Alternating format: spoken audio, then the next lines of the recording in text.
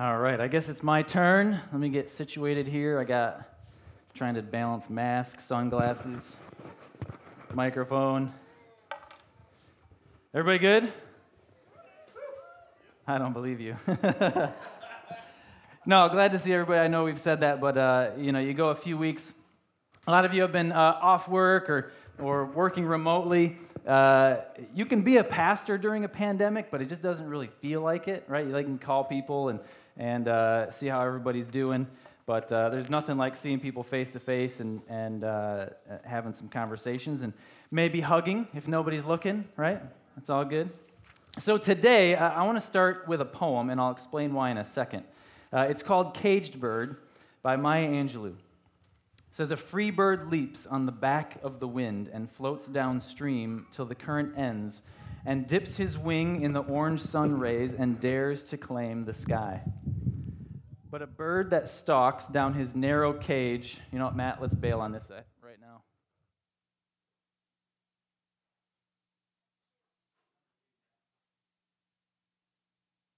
This is too short to deal with a microphone the whole time, so is what it is. I'll start again. A free bird leaps on the back of the wind and floats downstream till the current ends and dips his wing in the orange sun rays and dares to claim the sky. But a bird that stalks down his narrow cage can seldom see through his bars of rage. His wings are clipped and his feet are tied, so he opens his throat to sing. A caged bird sings with a fearful trill of things unknown but longed for still, and his tune is heard on the distant hill, for the caged bird sings of freedom. A free bird thinks of another breeze, and the trade winds soft through the sighing trees, and the fat worms waiting on a dawn-bright lawn, and he names the sky his own. But a caged bird stands on the grave of dreams, his shadow shouts on a nightmare scream. His wings are clipped and his feet are tied, so he opens his throat to sing. The caged bird sings with a fearful trill of things unknown but longed for still, and his tune is heard on the distant hill, for the caged bird sings of freedom.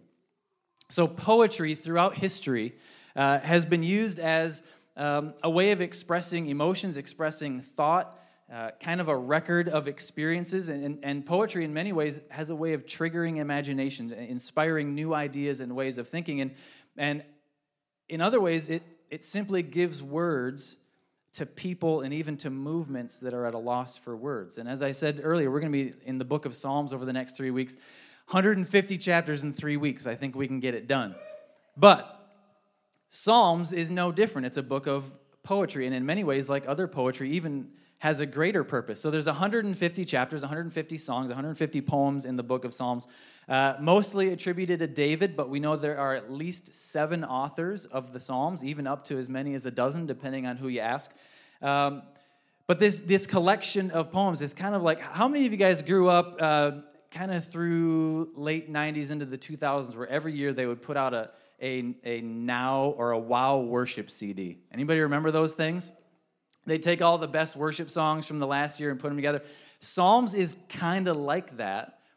It's a collection of these ancient Jewish worship songs collected, these poems that were collected and really reformatted for a purpose of worship and prayer. Very similar to what Jesus did for us by giving us the Lord Prayer when he said, this is how you pray, this is what I want you to pray. Psalms kind of does that. It gives them a direction of how to pray, how to sing, how to express yourself to God. Things like honor and confession and repentance, expressing your needs, expressing thanks, expressing worship, so that in all the seasons of life, the Psalms can be a powerful guide of what to say or what to sing to God. Now, there's about 7 categories of Psalms that most people would give them. We're going to hit the big 3 over the next 3 weeks. The three most common categories, one being hymns, which we'll hit today, Psalms of lament, and Psalms of thanksgiving. I think these are definitely beneficial for the time that we're in and what we're experiencing as a nation, as a community. And a couple weeks ago, I would have said just because of the coronavirus, but now with with the protests and more light being shown on the issue of racism and how that's divided our country, I think that the Psalms can give us words for our emotions, words for our feelings, words when there is a lack of words for how to express ourselves.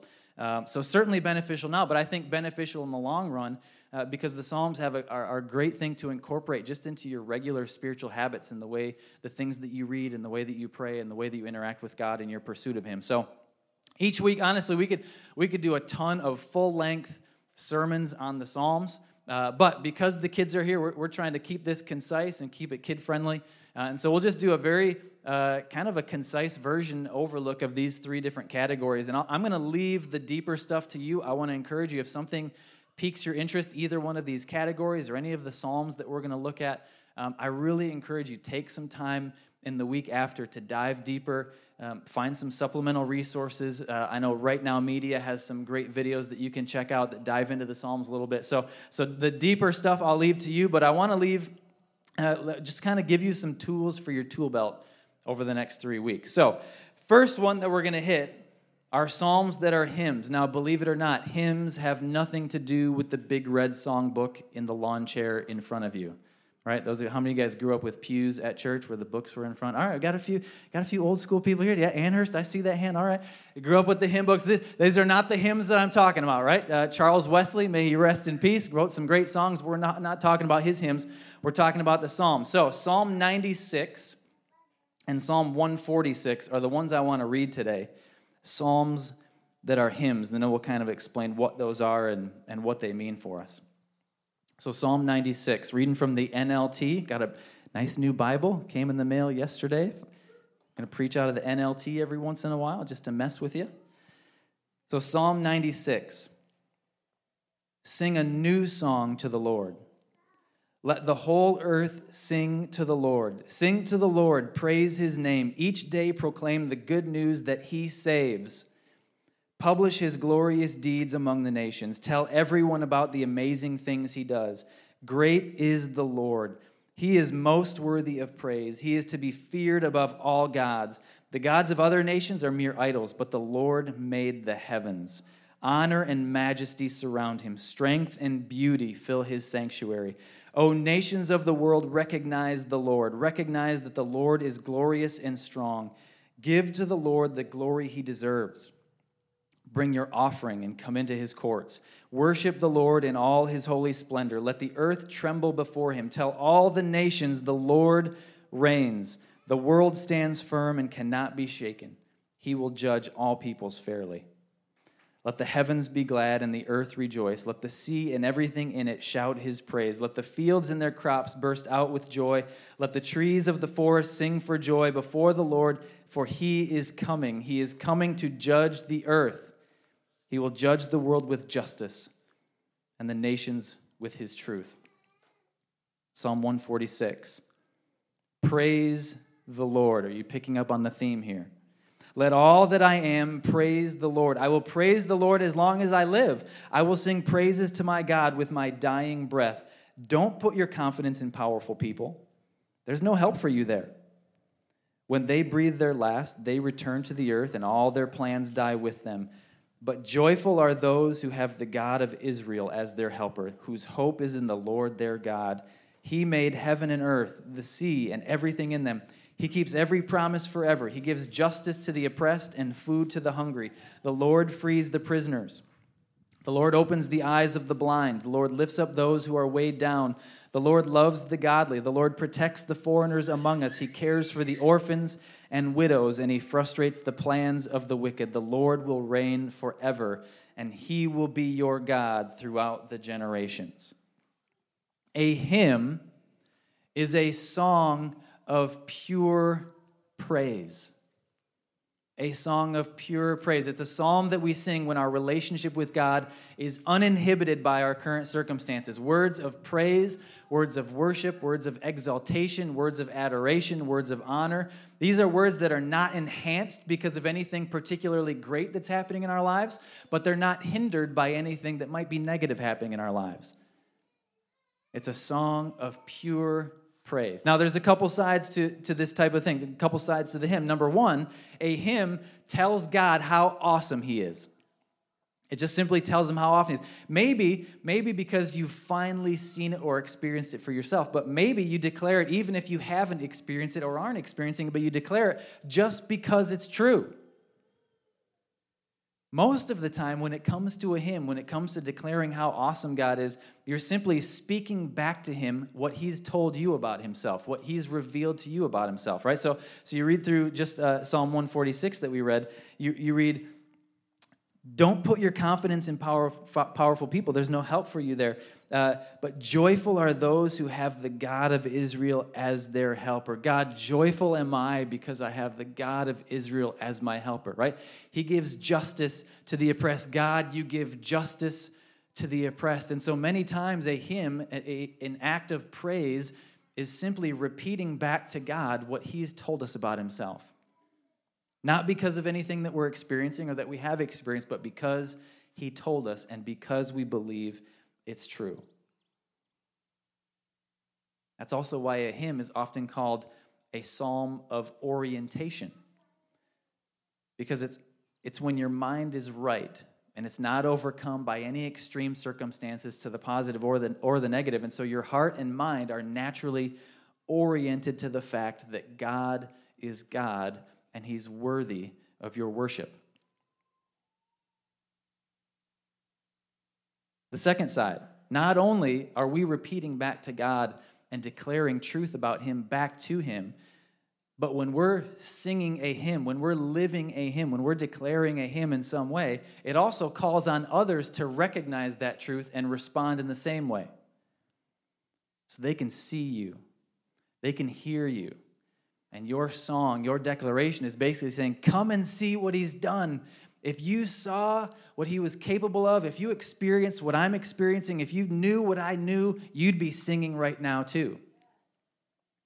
A hymn is contagious because the energy and the passion are that of someone who puts the glory of God on display, completely independent of the circumstances in their lives. See, we're going to talk about a lament next week. We're going to talk about Thanksgiving the week after. And those kind of, those make sense, right? Someone might say, well, of course you're weeping right now. You're in the midst of a very devastating circumstance. Or of course you're expressing worship and thanksgiving right now. God has blessed you. He's answered your prayer. He is intimately involved in your life. Things are going well for you. Of course you're expressing words of thanksgiving. But a hymn, through anything good, bad, and ugly, is pure praise in any and all circumstances. It kind of makes it, a hymn would kind of be a strange way to witness to someone, a strange way to share the gospel. Like, hey, you need to trust Jesus. You need to give your heart to him. Well, why? Why? Well, why wouldn't you? Right? There's not a lot of explanation because when you're declaring a hymn and you're sharing the gospel in the form of a hymn, it's not, well, because of this or because he'll do this for you or he'll mean this in your life or you're experiencing this now, but eventually you'll experience this. A hymn has nothing to do with those things. A hymn is simply because. Because he told me who he is, and he told me what he's about, and he told me what he represents, and I believe him, and so I want to tell you that too. It's a song of pure praise, and so we sing hymns. We sing songs of pure praise to God because, number one, he's worthy of it in spite of our circumstances, and number two, it really is the natural outpouring of the heart of a believer, and number three, it's an expression that can't be ignored by an unbelieving world around us. And that's really the overall intent of the book of Psalms. It's even to the Israelite people at that time. It's a reminder. It's an encouragement. It's a command to praise the Lord. And Psalm 1 kind of lays it out as an introduction where it says, hey, blessed are those who absorb the word of God. Blessed are those who absorb this book. Why? Because they will encounter a God who is clearly worthy of our praise. So I got 3 things I want you to do this week. You're like, oh no, I just thought we were getting together. The kids are done with homework. Now it's grown-ups time. No, the kids are in on this too. A couple things I want you to do to kind of dive into this with us this week. First one, I want you to jump in and pray through one of the recommended hymns from the Psalms. I'm going to give you some chapter numbers. Pull out your phone, please. Pull out something to write with if you carry around a pen and notepad still. Not that that's bad. It's just not as common. So here are some options of psalms that are hymns. Psalm 29, 47, 96, which we read today, 98, and then 146 through 150, the last 5 in the book of Psalms. 29, 47, 96, 98, and 146 to 150. I want you to pick one of those. Now, you might want to read through all of them and kind of go back to the one that you like the most. I don't care if you go eeny, meeny, miny, mo. I don't care. Just pick one, read it, and pray through it. Pray through one of those recommended hymns. And then here's what I want you to do. This is going to be a little bit more scary. I want you to pull up sometime this week your favorite song. Maybe it's on iTunes, maybe Spotify, maybe you pull up the video on YouTube, whatever platform you want to use. Pull up your favorite song. I don't care if it's Andy Griffith Sings the Hymns, right? That's what my grandparents had in their minivan driving around back in the day. Pull it up, play it. If you need to be alone, cool. If you want to do it as a family or a couple, cool. But play it loud and just unleash a hymn. Sing along like nobody's watching, even if somebody's watching, right? And just have a moment of pure praise. And we're all experiencing different circumstances this week, right? All of our jobs are kind of at different places. All of our school stuff is at different places. We've seen and even taken part in some of the protests over the last couple weeks and been impacted by all of that in different ways. So no matter what the circumstances you're living this week, just have a moment of pure praise with your favorite worship song. Okay, now the third one is getting progressively scary. I want you to take maybe, and you've got some options, either the hymn that you chose to read through, or that song that you like, or maybe a poem that you like from a Christian poet or something, and post it on social media.